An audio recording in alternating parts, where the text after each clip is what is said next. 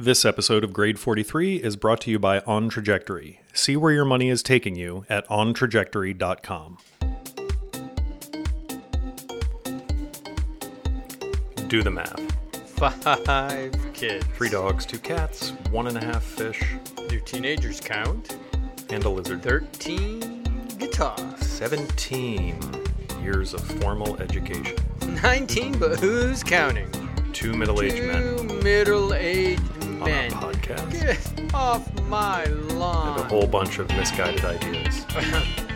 It works out to something like Grade 43. 43rd Get off my lawn. grade. Silver Diner's like the best restaurant to go with little kids, I think. Oh yeah, because you can get whatever you want, and if you need to, you can get a beer.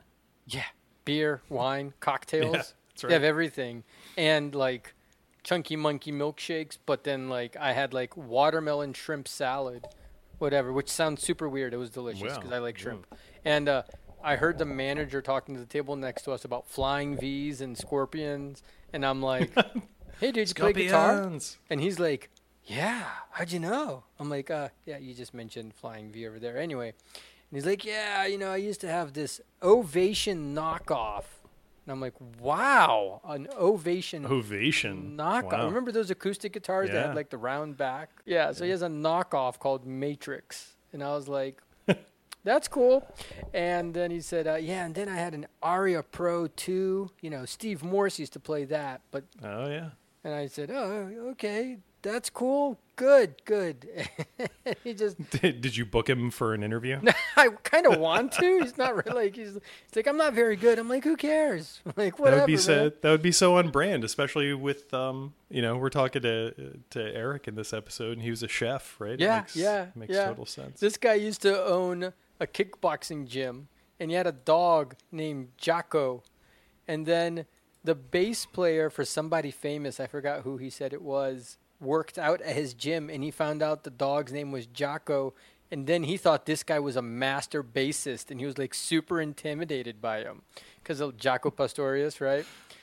Okay. Kind of funny. He's like, "I don't even play bass." There are so many different things to make sense of in this. Yeah, I know. I was just like, what is happening here right now?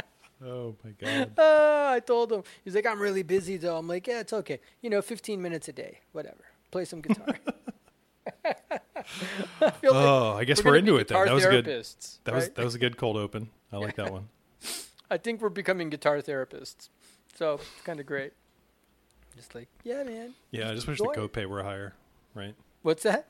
I wish the copay were higher Oh, yeah. because then we could get some more ends. And then I met another guy today. He just joined our organization at work, and I had a one-on-one with him, and he's like, we were talking about getting paid for doing stuff, and I'm like, "Well, tell you what, if I could figure out how to get paid for this," and I like tried to put my guitar on the screen, and he's like, "Oh, it's blurred. Is that a Strat? What is that?" And I'm like, "Wait, what?"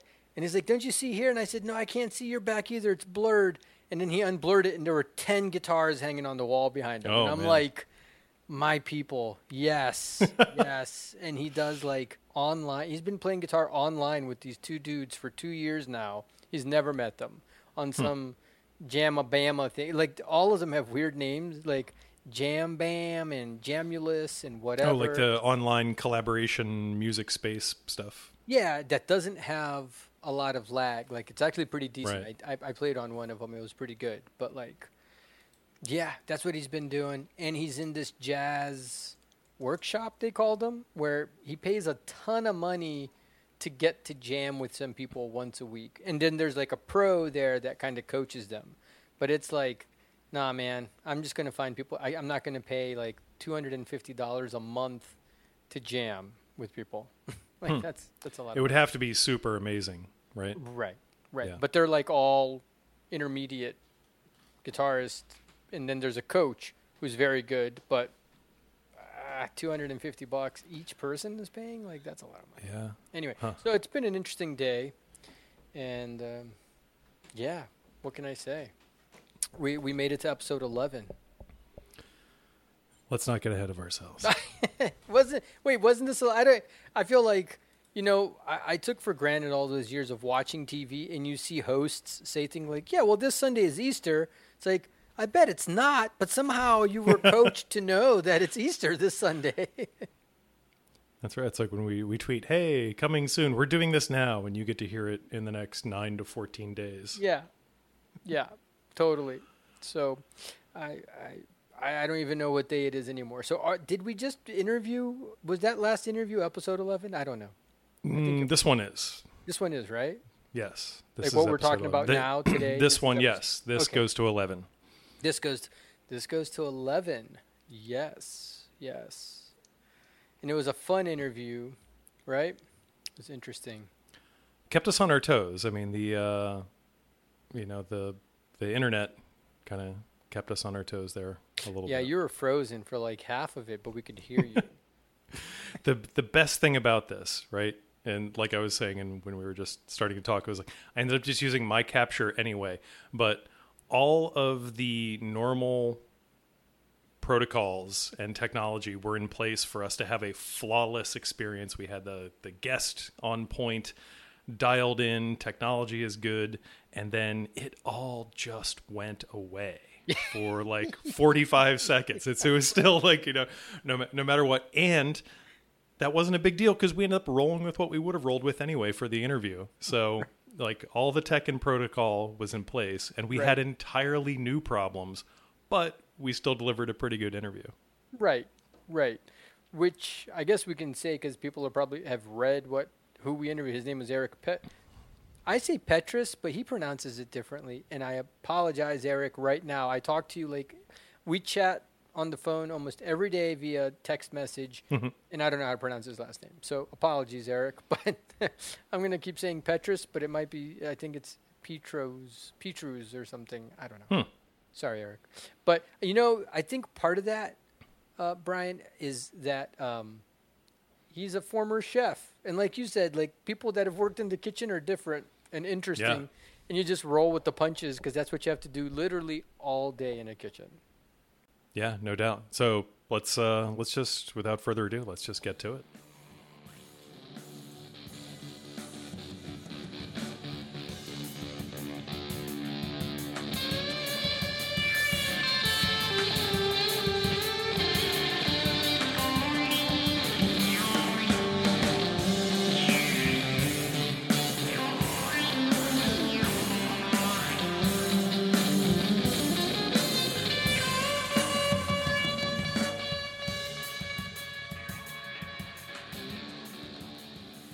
I found Eric through Instagram and called upon his services about a year ago to set up my guitar. And the guitar came back playing great, but what really struck me was that it had like some really cool stickers and like his text message notifications were really clever. Something about making sure the guitar got some proper like Louisiana mojo added to it, and he did some sort of enchantment. That was cool. And we sort of stayed in touch, and I subscribed to his newsletter. And that's how I learned about his guitar repair business course. And I signed up for the course, and I was like, I'm kind of a pain in the ass. And I'm like, Eric, classical guitar maintenance. And he like immediately invited me over to his shop with my classical guitar. And he just like clicked everything on in his recording studio. And we went to work creating a lesson about classical guitar maintenance right there. And to top it off, like he baked me a loaf of delicious homemade sourdough to take home. Yeah, I did do that. I forgot all about that. It was unbelievable. Making content with somebody else and not sharing the bread. What the hell, man? In addition to all this, Eric also builds guitars. And, he very kindly let me kick the tires on them, which is a lot of fun. And, Eric in a previous life was a chef. And I think most of the time, the way a chef thinks, because I also worked in the kitchen for a long time, is like, how can I do this faster and consistently well and better? And he's always experimenting on new ways to work on and build guitars.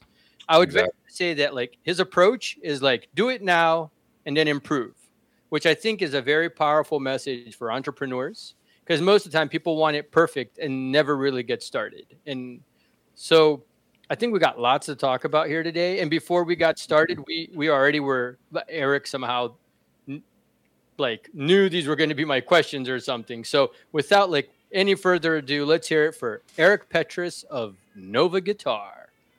How's it So, going, so he guys? got Thanks the for having script, me, right? man. We gave him the read-in.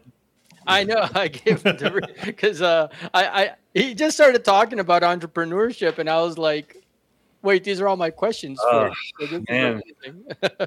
Joe, I'll tell you how I got into Nova Guitar Setups, entrepreneurship. So I lived in McLean, right on Tyson's Corner, like by the new Capital One building that was being built, and in a townhouse that was gated. And so I was in the middle of the pandemic. You probably already heard this story. And my kid was in virtual school, and I had nothing to do. So I was working as a chef, and Tyson's Corner like just went down. I mean, traffic went to zero.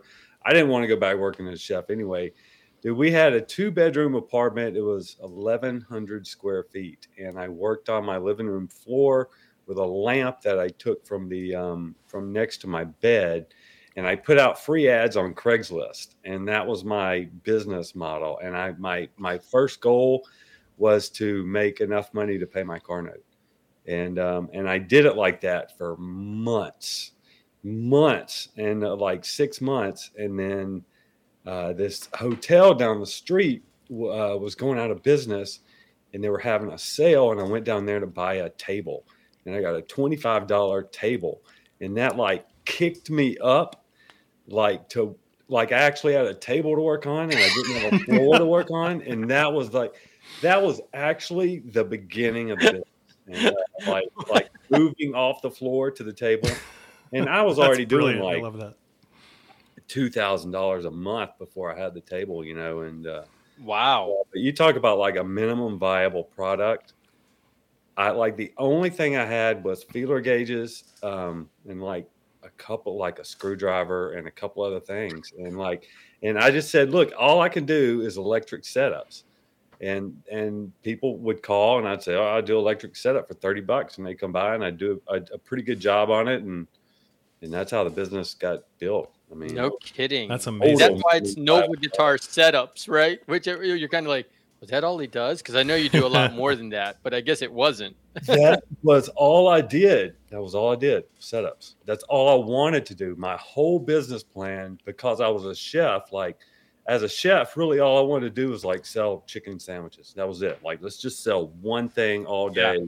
Like I just want to simplify it. So that's what I was thinking. Wow. Well, that's like Kitchen Nightmare guy, right? When I was he's always like, limit your menu, right? And he's right. You don't need like a crazy menu. But you went all out, burned the boats, Viking style, right? Like you stopped, right? You all have heard of this, right? Like they're like, we're gonna conquer this land. We don't care about our boats. We're just gonna burn our boats and take over this land. We're not giving ourselves another option here. You like. And the pandemic kind of helped that, but you basically were just like, I'm done. My kid's at home, flailing with school, and I'm going to start this business. Exactly. I literally just had to say, it was just like I had to make it work. It's like that. It's the story that you hear, the cheesy entrepreneurial story that you hear all the time, that I have to make it work. I got my back to the wall, but like that's literally how I did it. Whenever customers would come over and like pay me and talk to me, I would be thinking I've got to make this business work. So you better like turn on the charm or something, or it's like or do an extra good job, or make that guitar sound extra better or something, Yeah. It's like, what's the adage? 90% perspiration and 10% inspiration or something, right? Yeah. Yeah. So it was a lot of that. It was just, a lot of hustle. But that's like not the entrepreneur stories we hear on the internet. It's like, oh yeah, and all I do is I go on Audible and I upload these audio. I heard some woman talking about this, and I just upload these audio files, and I taught my mom, and she's making $900 a month. Like, right? Like, whatever. Those are the BS words. Like, yeah, I don't know how they do that. If I could find a way to make free money, I would do it, but I'm not being able to do that. I think we've figured it out. So if you start a podcast, it's like that's step one. Yeah, right. Yeah, oh man, let me see. We are making minus how much a month? I don't know. You start adding up your time. I know. Yeah. That's like my guitar building venture right now, Yeah. So tell me about it. So I'm curious because Calamar, this is the thing you just got to experience, right?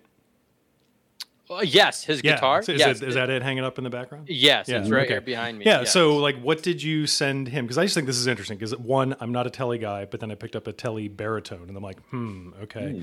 And so I'm just curious as to like between what did you send him and Calamar? What did you think of what you got? The guitar? Yeah. Oh yeah, he sent me this Telecaster that the best description I have for it is really like it feels like I'm putting on my favorite old sweater when I play it. You know? That's cool. Like, Yeah. because I feel like the neck is everything, and like the string tension is sort of everything for playing guitar. Because the rest is kind of easy. You can buy nice electronics, put them in, do whatever.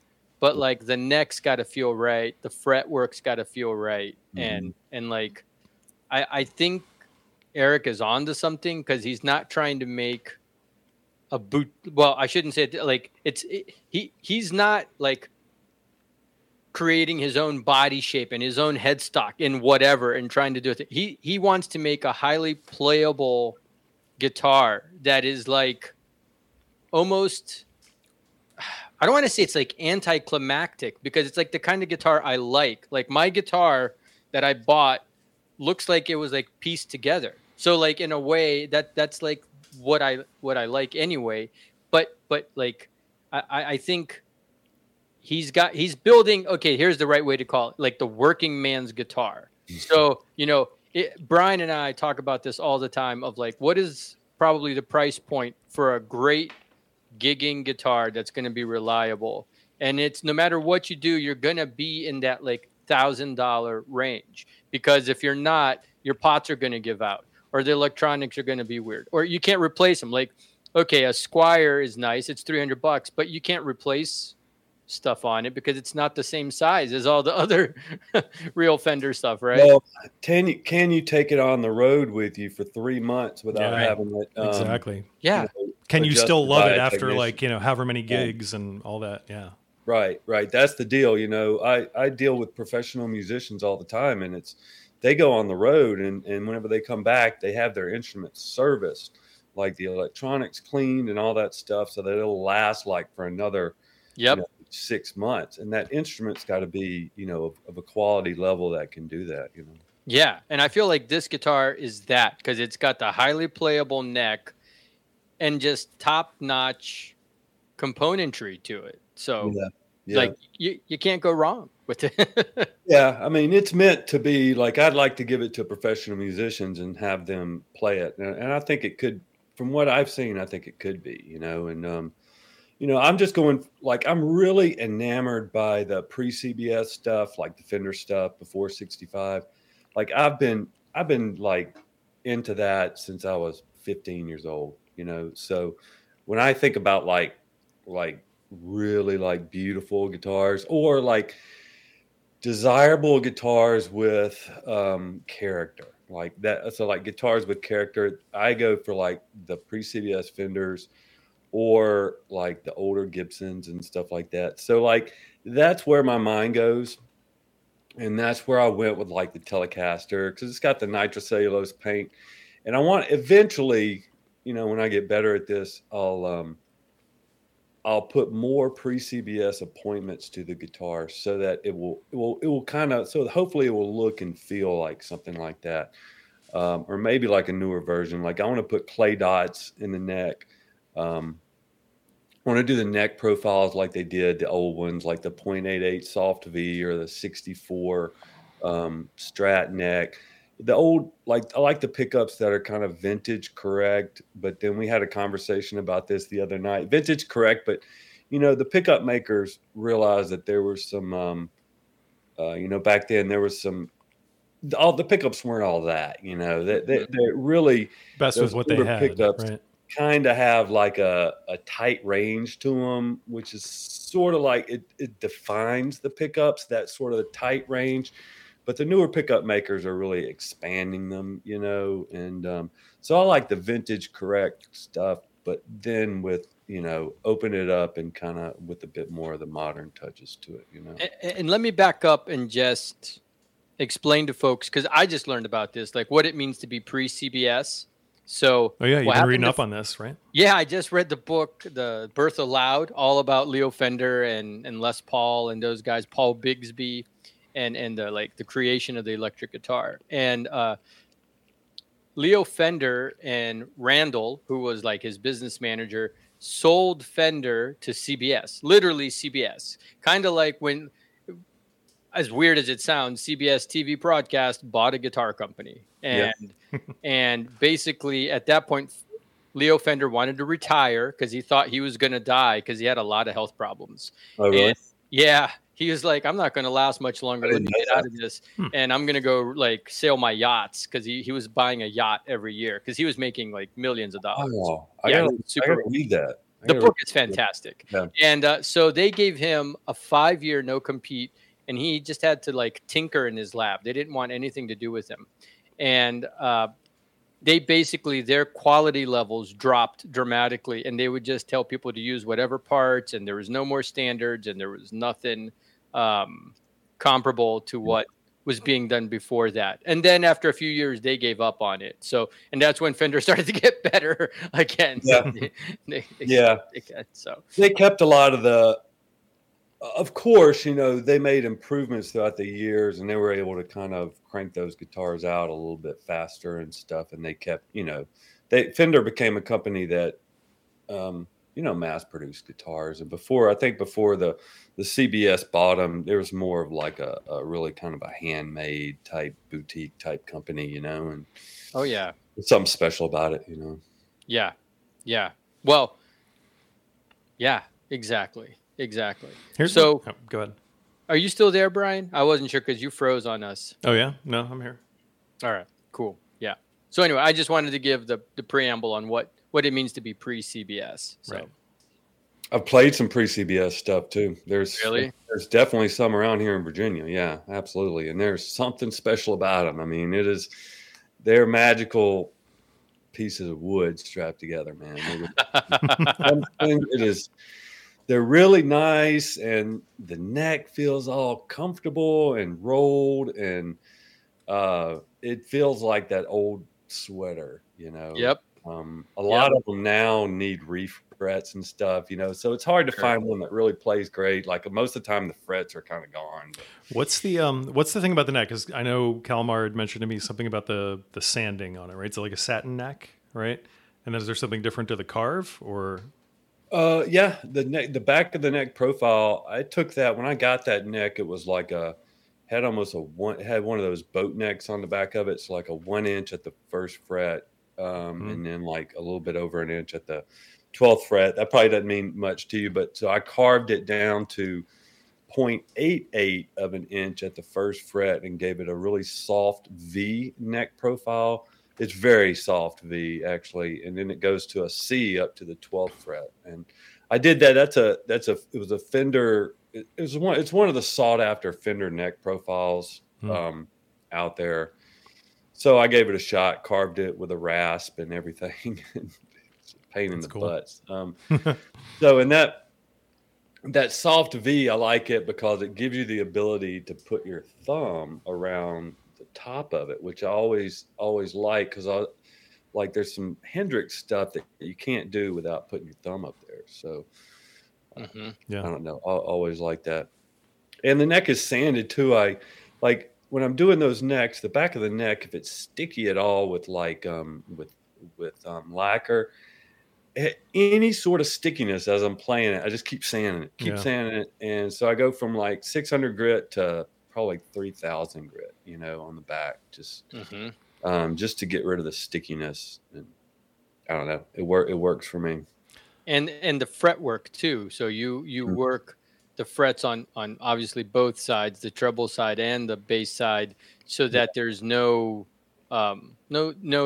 jagged pointy edges. If we watch the Phil McKnight videos where he takes the pantyhose and checks to see if it catches. Oh yeah.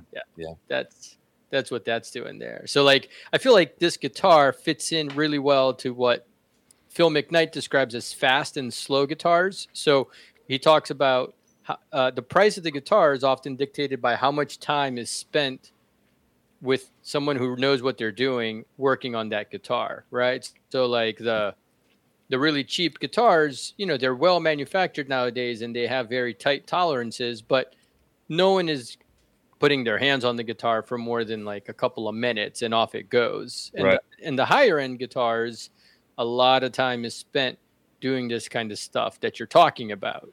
Yeah. So I think like what you were able to do there, it was like, you buy the parts. They're all very well manufactured parts, great tolerances. You can put it together. It's a bolt-on neck. So like, but then you can spend all that time that they spend in like the custom shops making it really nice. Right. So, Yeah. like, The custom shop appointments. Exactly. That's what I want to do. Yeah. I gotta I don't have the equipment here to saw wood and stuff. right.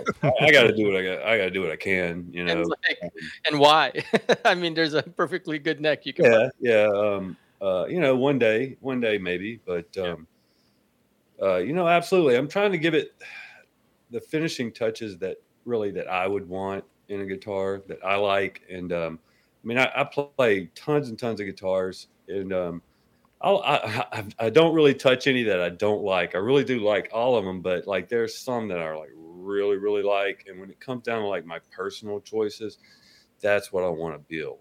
And whenever I hand them off to someone, it's just like cooking a plate of food for somebody. Like I've cooked for Alice Cooper. I've cooked for some important people, and like you feed people like that, and you feed them a crappy meal.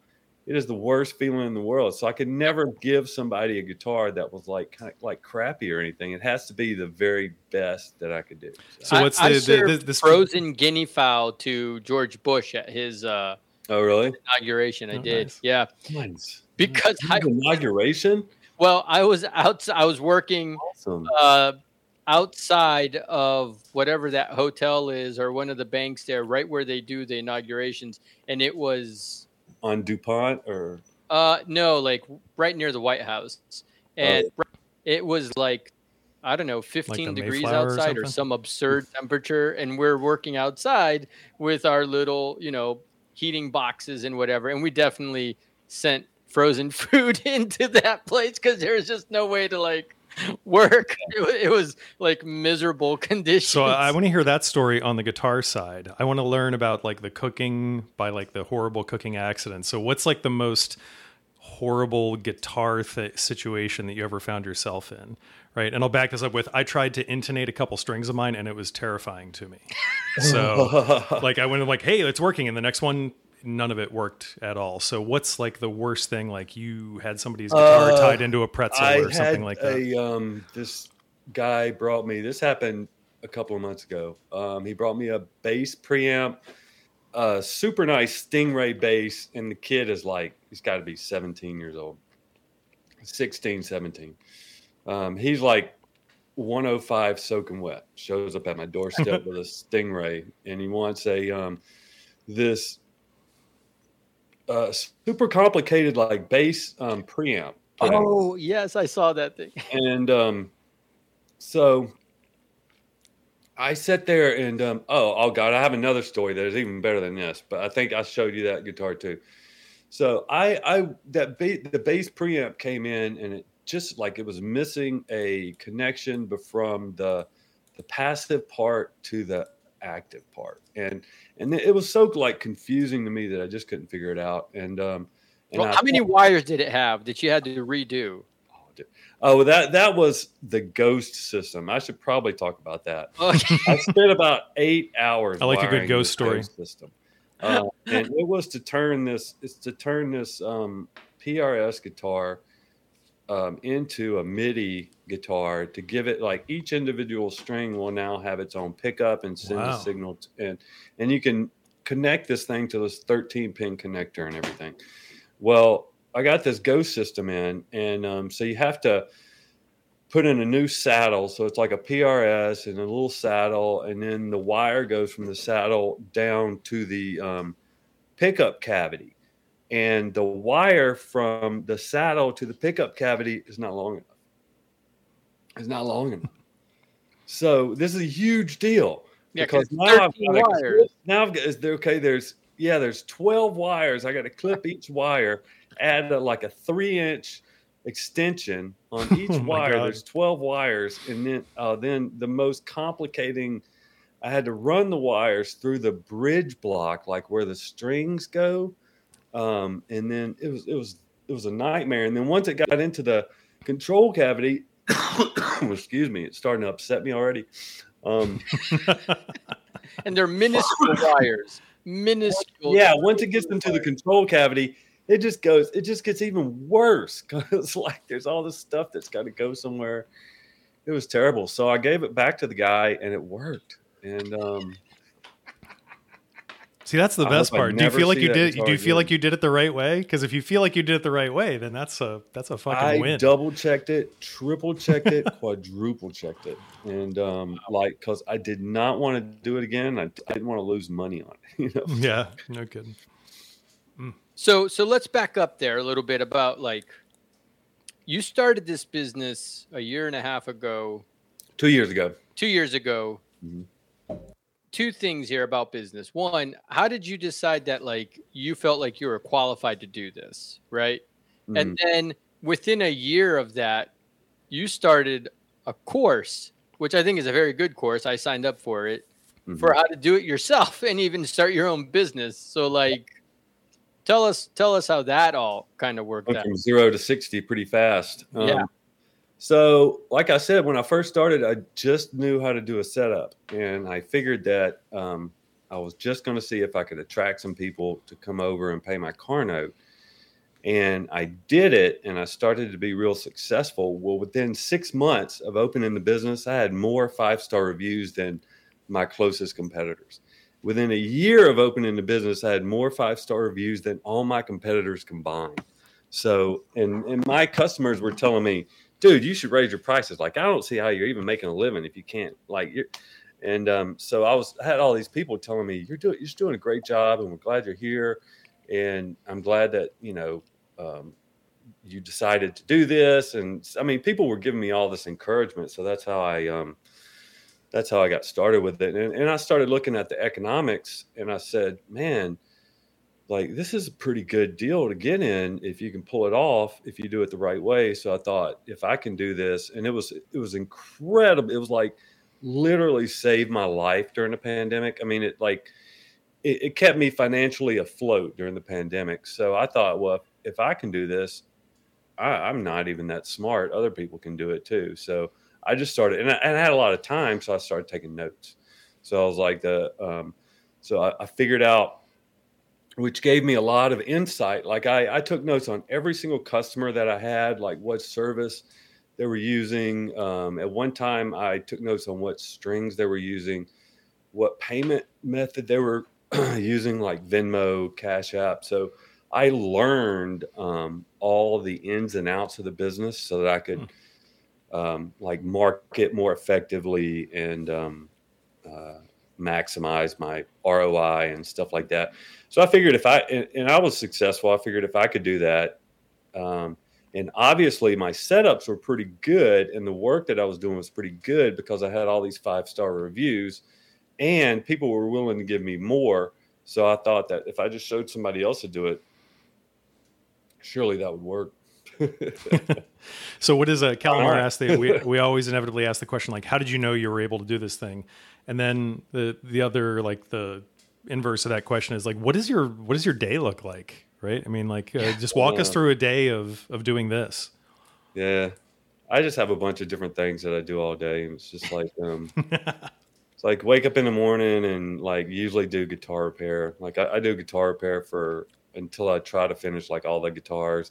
But people come over all day long, and then I kind of start hanging out with my daughter, whatever. But there's a bunch of weird, random things all day. I actually spend a lot of time finishing the guitars lately. So I spend a lot of time on the Petrus Novacasters, and the new one that I'm building for the course. I've done a lot with that, and a new Stratocaster body. I've got a lot of stuff that I'm going to upload probably maybe tonight or tomorrow or this week. I'm going to upload it to GRE and GRBS. I've already taken a Stratocaster body and like completely grain filled it and filmed it. And then it's about to be sprayed with sanding sealer. I just finished it today. And I've also taken the ES335 hollow body neck and body, and I've grain filled it. And I've got to do some like final sanding on it. So I've been doing that for the past 3 days for the weekend and stuff. That's cool. Well, okay, what is GR and GRBS? GRBS, Guitar Repair Business Starter, and Guitar Repair Essentials. Oh, your course, right? I'm trying to add the abbreviations to my language because it gets old saying. Yeah, it's all right. We'll drop links on the podcast. So yeah, we'll definitely have links there for everybody. And what is grain filling? So grain filling is like if you want a glass smooth finish on your guitar, like with ash. Especially has a lot of grains in it. And if you spray paint over the grain without filling it and without sealing it, the paint just seeps into the grain. And especially like nitrocellulose, it won't ever like build where you could sand it flat.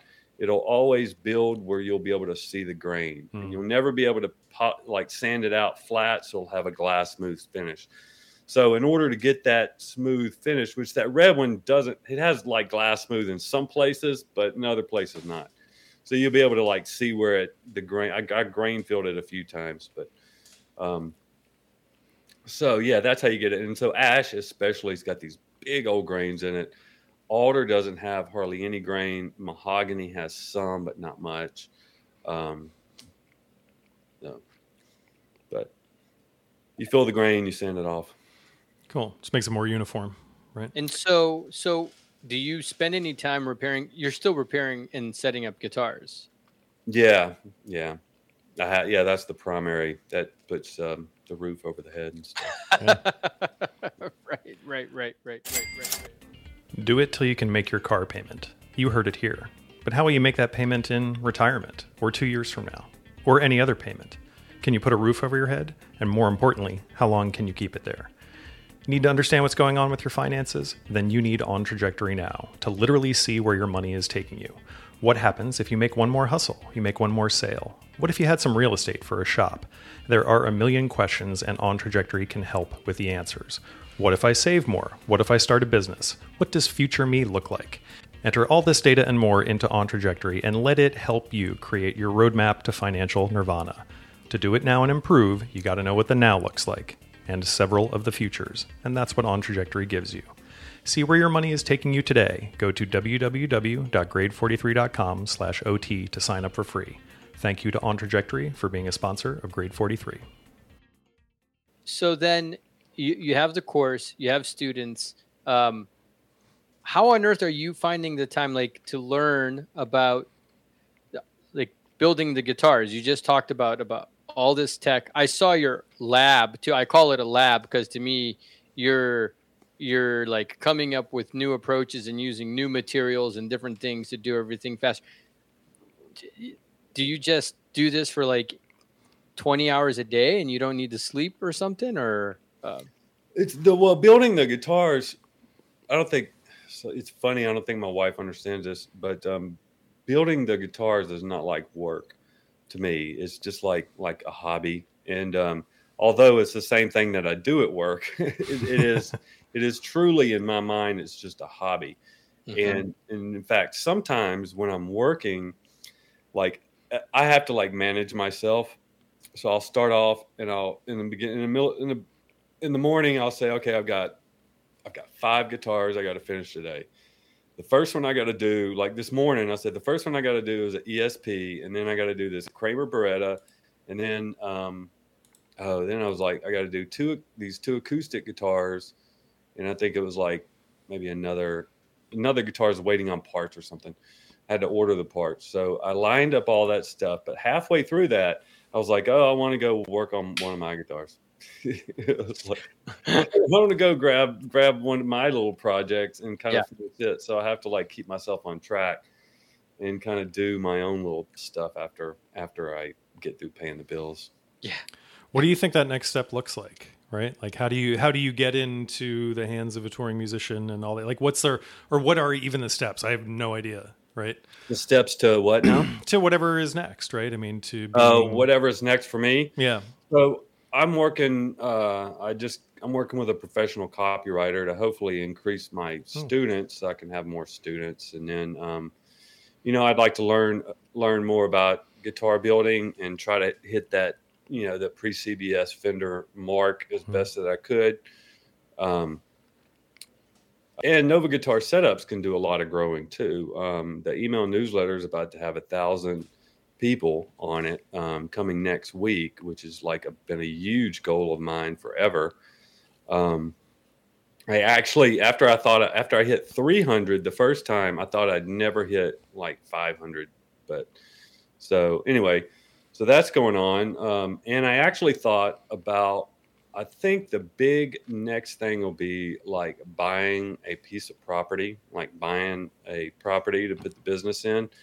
And then I can create something for students if they want to come and work and learn how to do things hands-on. That's pretty in cool. person, then they can come work at my business and they can work for free and do all my work for me.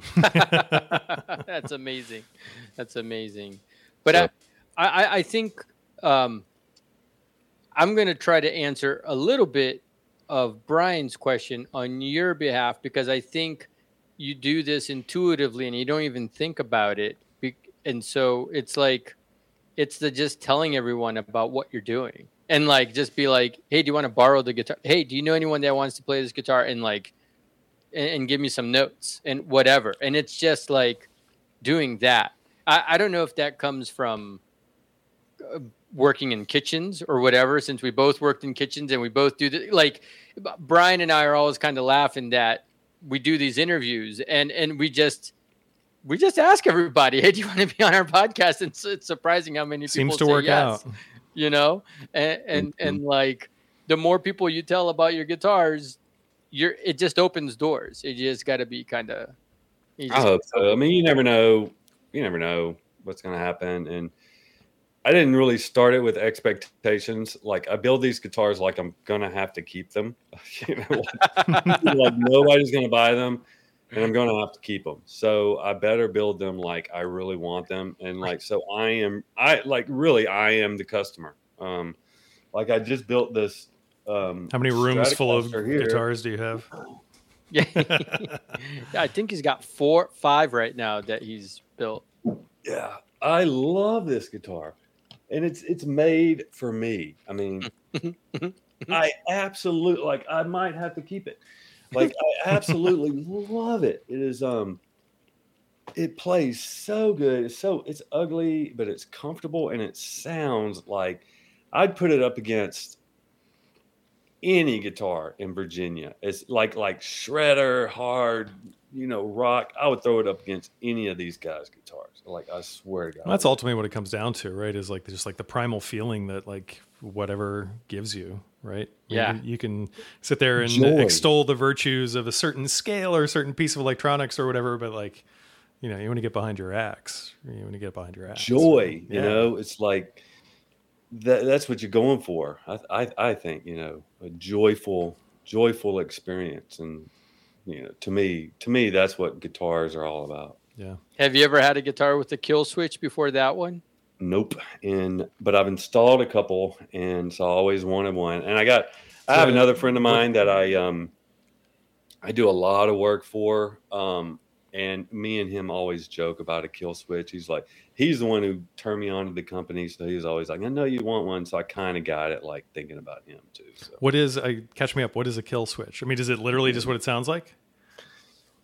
Oh, it's a temporary cutoff. So it's just this is called an arcade button, and arcade button, and it's just a temporary cutoff. It's it just cuts off the noise, cuts off the sound.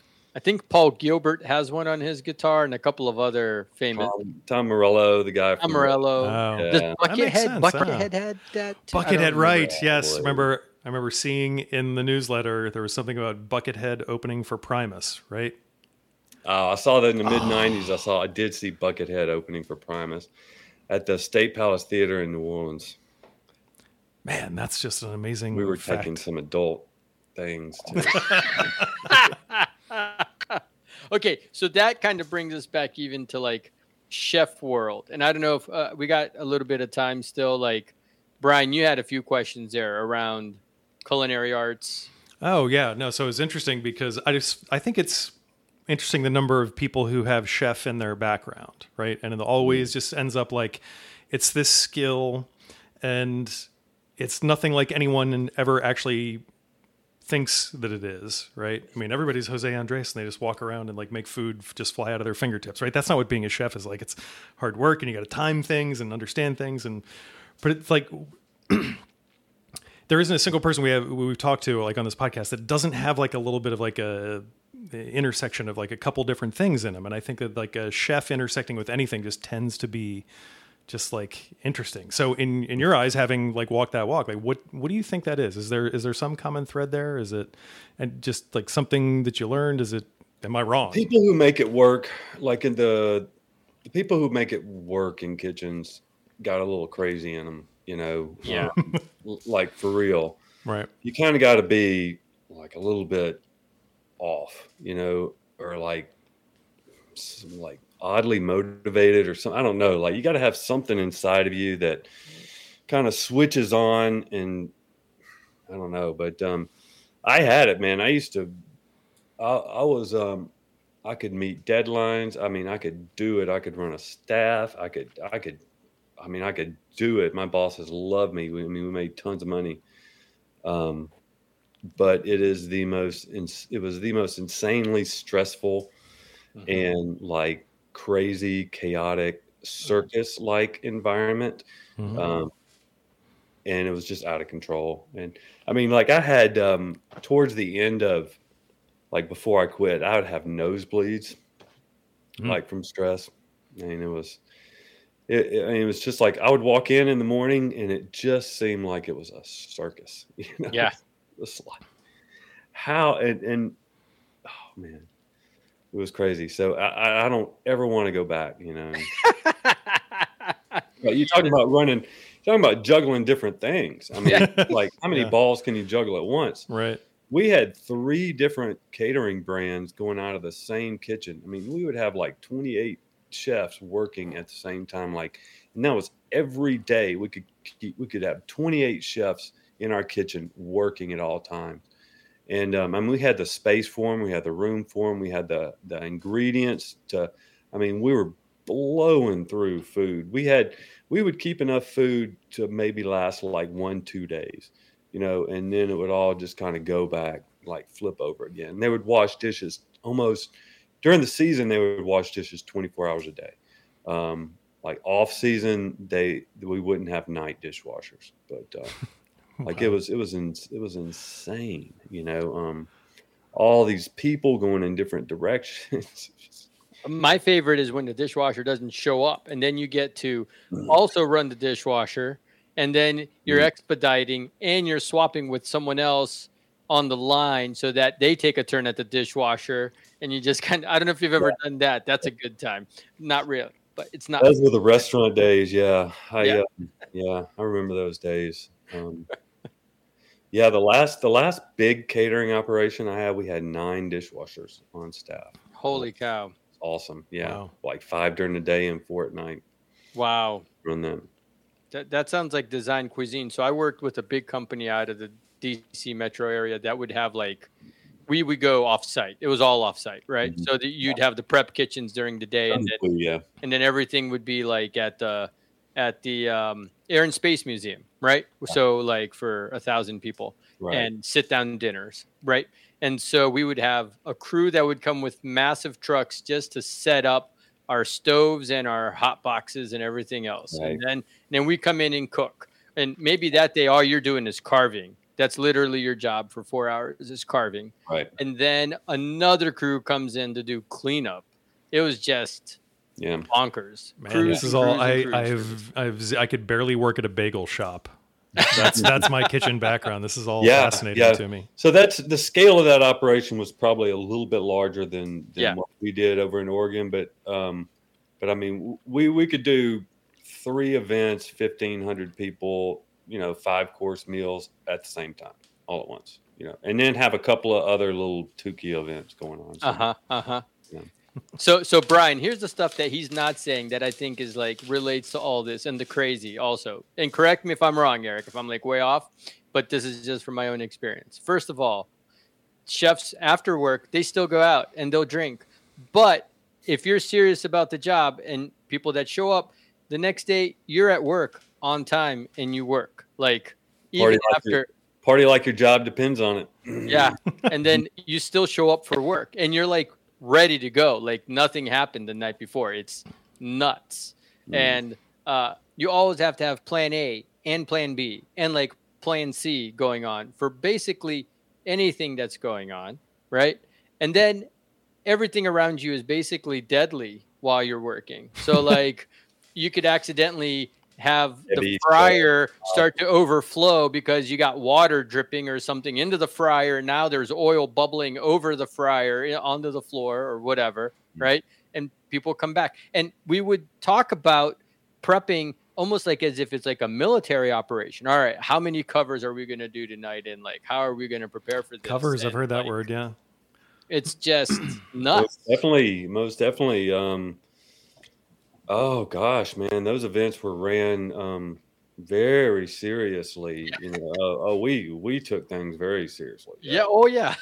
Yeah. It's not when you say it's a circus, it's not because it's a party and a good time and a bunch of pirates having fun. It's like, a lot of different parts going on. It's like a military operation and you're getting yelled at. Right. And if you Lots got of a little burned yeah. your hand, it's like whoop-de-doo, let's get back on the line and get going. You know, like there's not.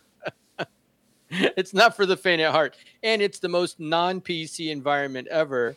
I don't know if it's getting any better, but like it's just rough. It was a reckoning in the a lot of those chefs got busted, even here in the Virginia area. That's true.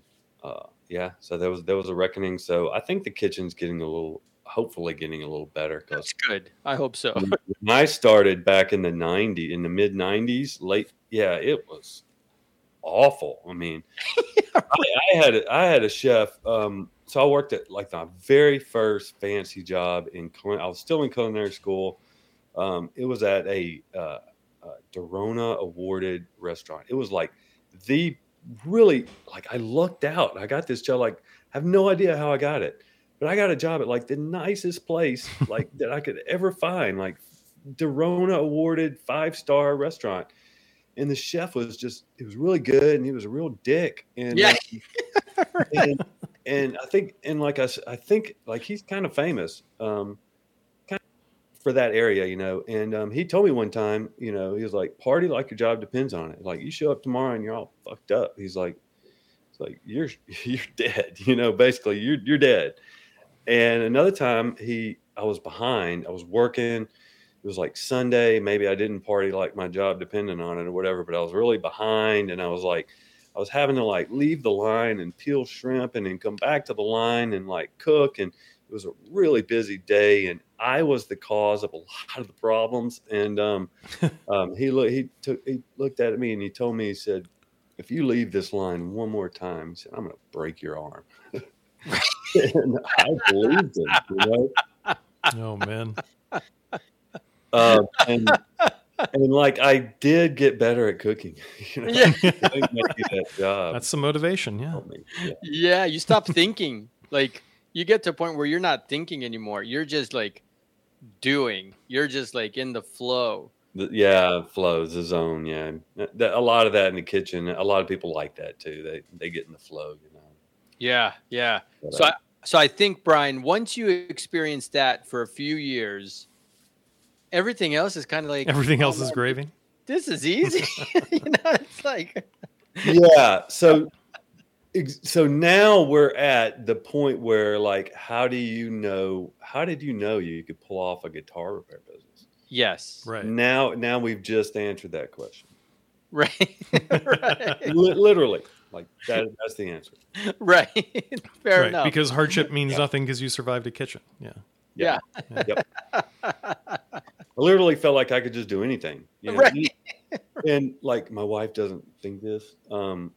She's always, and other people always tell me like, you have to go to school. Like if you want to do that, you're going to have to go to school and get a degree and blah, blah, blah, blah, blah, blah. And I'm just like, no. I was like, you just need to like learn a little bit about it and start doing it, and it'll work out. Yeah, totally. I think that's an important lesson for anyone that wants to be an entrepreneur, because I think a lot of entrepreneurship fails or never happens because people think it needs to be perfect before and they just never really start. Yeah, or it's like overstudied, right? You know, it's like, no, just get down to what's the elemental thing. Do the elemental thing. See how that goes, right? A lot of people don't start the course limiting beliefs. You know, they just feel like it's not going to work, or like, I'll never. They may have like imposter syndrome, like, you know, just like what you said. How can I charge somebody else for doing their guitar? They just don't feel like they can do it, and they just never start. You know. Amazing. It's hard, you know. I mean, being an entrepreneur, doing anything new, moving into any new venture is hard because you're completely blind. And, you know, and if there's an investment in money, it gets even harder. Yeah. You know? There's a lot of like thought going on from you. There's a lot. We got a little bit of dead going, air. This is why I am not an entrepreneur. It's like deep, but it's so good. And and all of this relates, I think, to I think it relates to some of the other stuff that Brian and I talk about a lot here. We're always talking about also community, and we're talking about playing the gear that you own instead of always wanting to buy new gear. You know, and I think you're creating a business that kind of connects a lot of those things. You have students, you have a community of students. I've interacted with some of them. They're all sort of engaging there, and you're teaching people how to like care for their instruments. We talked to Phil McKnight about this, and we said, what's the next thing that besides playing guitar, what else people got to do? Oh, you know, you got to learn to take care of your guitar. That's just getting more and more expensive every day. So like, I think the timing of your business, it's just like super timely. Like it's I hope so. You're doing it at the right time. And I think you're doing it the right way. Like, is everything perfect? No, of course not. But like, you're constantly learning and improving every day, everything that it. Right. So I have something. So I remember Calamar talking about your course and signing up and newsletter and stuff like that, and all about like setup. And then he mentioned classical guitar setup. And I think that's kind of like, am I right? This is the same. Do we lose Calamar? Yeah. I asked Eric, I was like, hey, I have some classical guitars. Yeah. So what the setup look like for that? You know, of course, like I played a classical guitar before, but it just feels like different and other than electric. Hard setup too. We didn't make much progress on Calamar.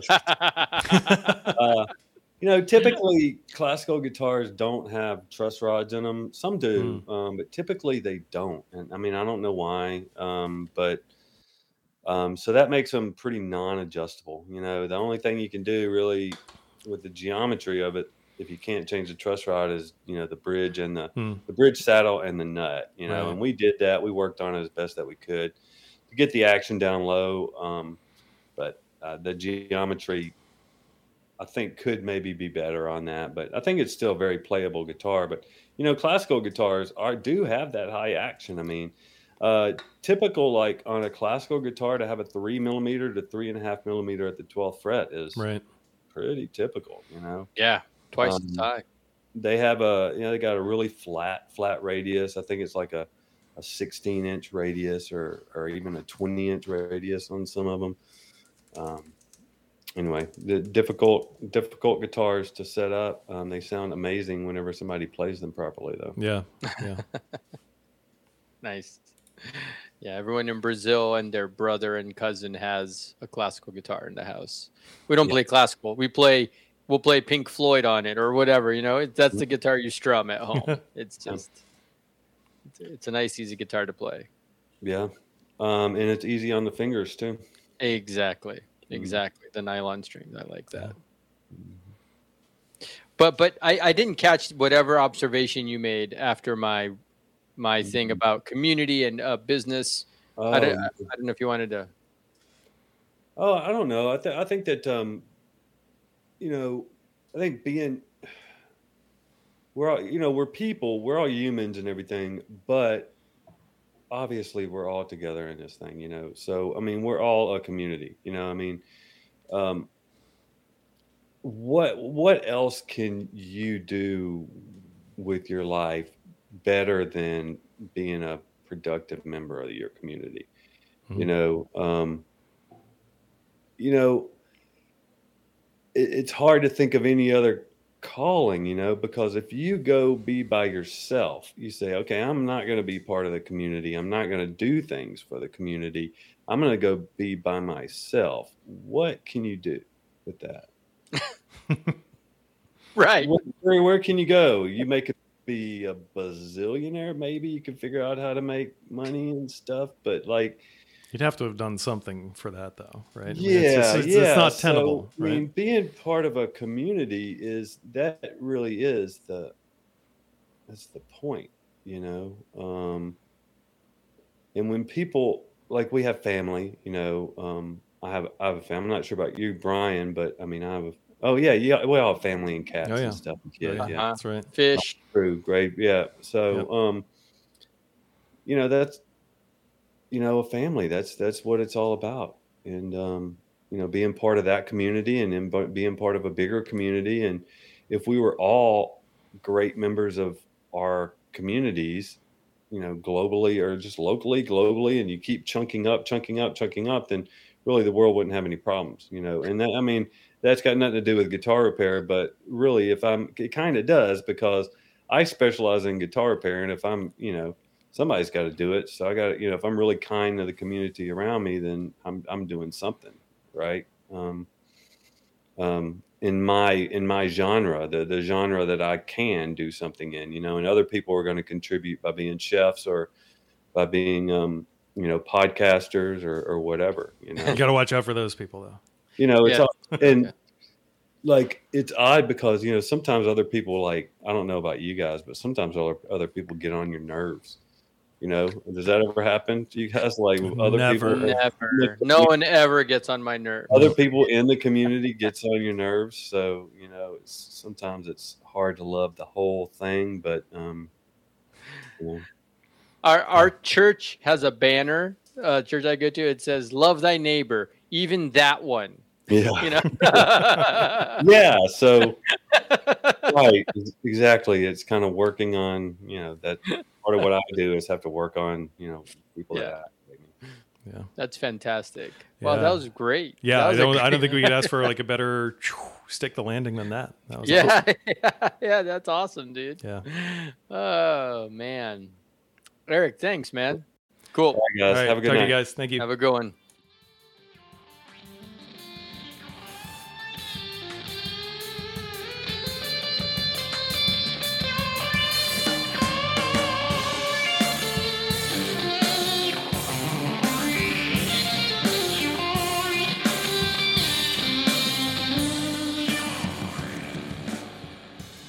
Yeah, I just want to point out, we talked a lot about Eric's guitars during the interview. Sadly, he came by and he picked up all of his guitars that I had. No. I had like 2 or 3 of them. And then he gave me one, which is like this super, I call it the Whack-A-Strat, because it's like a crazy Strat with only 2 pickups, and it's got a kill switch on it. And the pickup is with the arcade button. Yeah, right. So a kill switch is an arcade button. He replaced the volume pot with that. When you press it, it kills the sound on the guitar. So the weird intro and outro music that you heard was on that guitar, because that guitar is just too much fun. I've been playing it a lot. It sounds amazing. It's very fun. It's like definitely a rocker type of guitar. Yeah, but it's pretty wild. Yeah, it's pretty. He scavenged the pickup from like a Gibson Explorer. Yeah, and he grabbed that. It might not be obvious to the folks listening to the interview, but at some point he grabs that when he's talking about this is his favorite guitar. Yeah, this is the wacky arcade button kill switch Strat. And since you can't see it, it's a black and white Strat. It has a neck pickup and a bridge pickup. It's got a It's got a single coil pickup in the neck. I don't remember what it is. And then it's got this humbucker in the bridge. And it's got like one of those angled humbuckers, too, almost like a Dan Electro or something. Yeah. So it's from a Gibson Explorer. And it has a fluorescent green arcade button instead of one of the volume knobs. So it's ugly in all the right ways. Like, it's just a fun rocker guitar. So yeah. And you don't have to put quarters into it to play it. You even though it's got an don't need to arcade put quarters into it to play. Yep. Just got to plug it in. So, yeah. very So, no, fun. I had a super good time talking to Eric. And definitely as, re-listening to that, one of the things that stood out for me, right, was the idea of the well-built machine, right? When he's talking about, something that is like tuned and capable and you can take it on the road and it can come back and it could be tuned up. I mean, we spend so much time talking about guitars in terms of like how cool they are to look and what effects they have and all this other just like hype that gets us into the guitar space, right? How great this is. But at the bottom line, if it's not a very effective tool, a musician's not going to use it and go out on the road for 9 months out of the year or something like that. So I thought that was an interesting kind of gear aspect where it's like, yeah, there isn't a flame top crazy maple thing going on here or a shape that you haven't seen before, but what you see is put together well and it will do the job for a variety of people and like be a good enjoyable, joyful, and sustainable type of like instrument to play. So I thought that was really one of the cool aspects of talking to him. Yeah, and he relics it in like a really light way where it's not like artsy. It's more like it got banged up. So once if you own one of his guitars, you're like not worried about getting it nicked, which sounds weird. Like you could just do that with any guitar you have, but you're not afraid to play it, right? I mean, I'm terrified of my favorite guitar. I know, right? Exactly. It's like an angry cat. right. Pockets. Yeah. And then the other idea I liked that he talked about was just kind of like the idea of just like going for it, right? Like, well, get out there and do it, and then do a better and better refined job of it, and like that's the way to go. Exactly.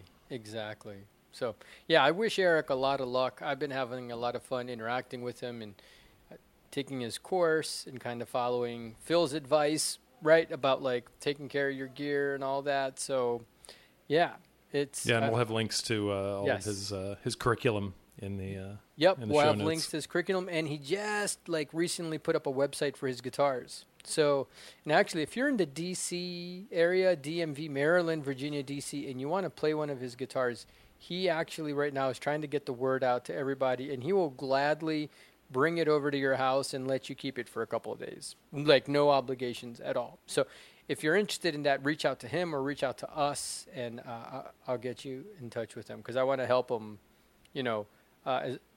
wherever I can to like, make his name. So good stuff. So now comes the moment. Have you been doing your homework, Mr. Kripowitz? I've been looking into interview techniques and just different things we can do to make our guests feel at home. We bought some Zoom Pro. So, that's what I've been doing. Was there something else that I was supposed to pay attention to? Well, we talked about it, and no, it's not a Marcel Marceau mime exercise on not speaking. It's palm muting, and I mean, there is a lot of palm muting in this playing, but really it's just like a cool funk groove by Kirk Fletcher, inspired by Cornell Dupree, and I think we're due up like next episode, next show, maybe. Yeah. I mean, we've done that so many times, so we shouldn't jinx it. But that's right. We will not commit to anything here. Do not take this as a commitment, folks. But tune in. You may see some Cornell Dupree, Kirk Fletcher action on the next episode. That's right. And I think we got some interesting topics. Yeah, and I joke, but actually I did watch a few of the videos around the lesson. And here's the thing, and I like this about all of the True Fire stuff, is there are so many moments where it's not like this is a style that I necessarily want to research or a technique that I can't do, but where I have so many of those, that's how they do that moments, right? So he's playing this like funky little riff, and I'm like, is that how they get that sound? And like, I can go back and I can map that to my experience, and sometimes I can do that. Yeah. But it's just really cool to see somebody, break it down for you and go like, this is what's happening when this happens. This is what you're hearing. And that's kind of cool. So I've gotten to the music appreciation part of that. Yeah, that's a good point, because you watch whether it's the fretting hand or the strumming hand, and you're like, oh, like his hand's like barely moving or whatever, like you're just kind of like, I can't even tell which fingers are playing or whatever, Yeah, it's more impressive what he's not intentionally doing, right? Yeah. That's kind of the cooler part. Yeah, and being able to see like a very relaxed picking hand or something like that, it's just like, oh, wow, okay. This guy is super chill playing the guitar, and he's just playing all this stuff, and it's like super syncopated and whatever, and all of his body language is so chill. Yeah. So it's definitely an electric guitar as like a rhythm instrument, like almost in the same way that like it would be a percussion instrument, right? But so it's like a blend of those two. So it's kind of cool. So you tune in next time to see how bad I murder that one. Well, I think something you do really well that we did like way back when, now it's like 3 or 4 months ago, is like, you're not necessarily worried about the exact notes that are being played, but you get the vibe of whatever the thing is. So like you can just make it happen. Like if you had to play something like that, you would be playing your own sort of version of it, but it's great in of its own. Yes, I'm more comfortable cutting corners than when we first started these exercises. Don't cut yourself short though. Like don't sell yourself short. Like knowing how to cut corners is a fine art. Where it's like you cut all the right corners, and I feel like that is really a skill that's not to be taken lightly. So no doubt. Yep. So that's coming next time. Let's see, usual closeout stuff. So that'll be coming. Get in touch with us. I was reminded when poking around the website, we have a contact page where you can actually like put in your contact details. It'll come right to us. You can type what you want to talk about. Or you can just email us at info@grade43.com. Find us at 43rd Grade on Twitter. And then I think Grade 43 on Instagram. And I've got a little anecdote to kind of share about that I was thinking about and made me smirk today. So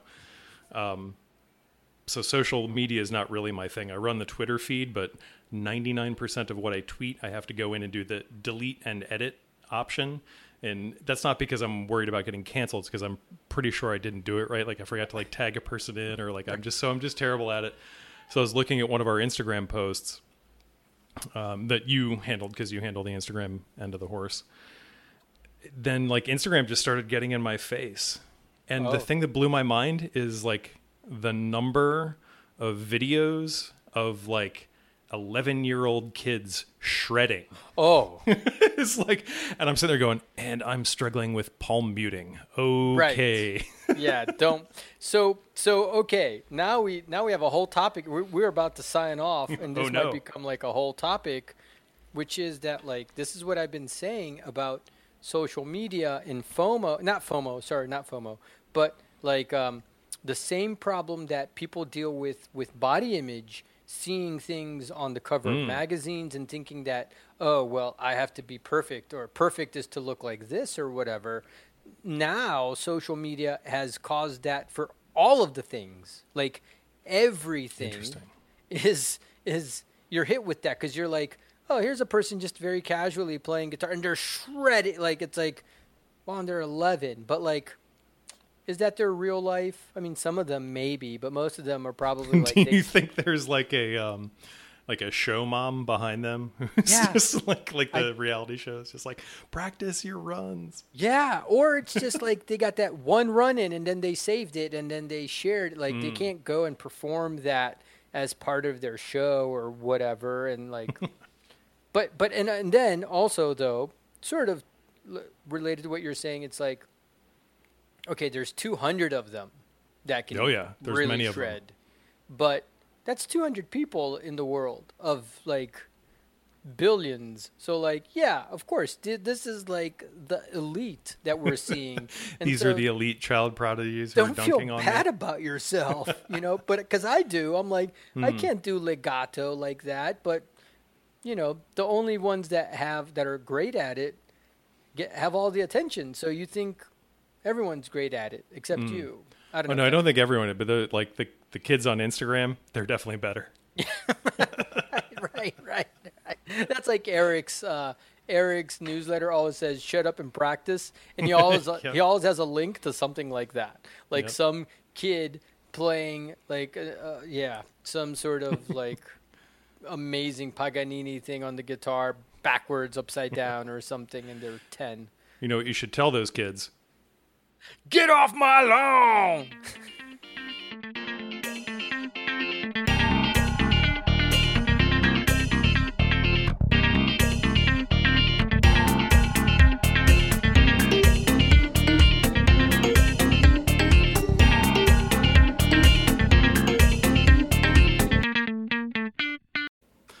Yeah, you get Sometimes we're 40 able to- minutes. Yeah, Oh, I sometimes we're able know. to stare it down. So every single live session I do, I'm in the middle of something and zip, and that's Yep. it. It's the nature of the beast. That goes into it. Eventually, So, I'll be.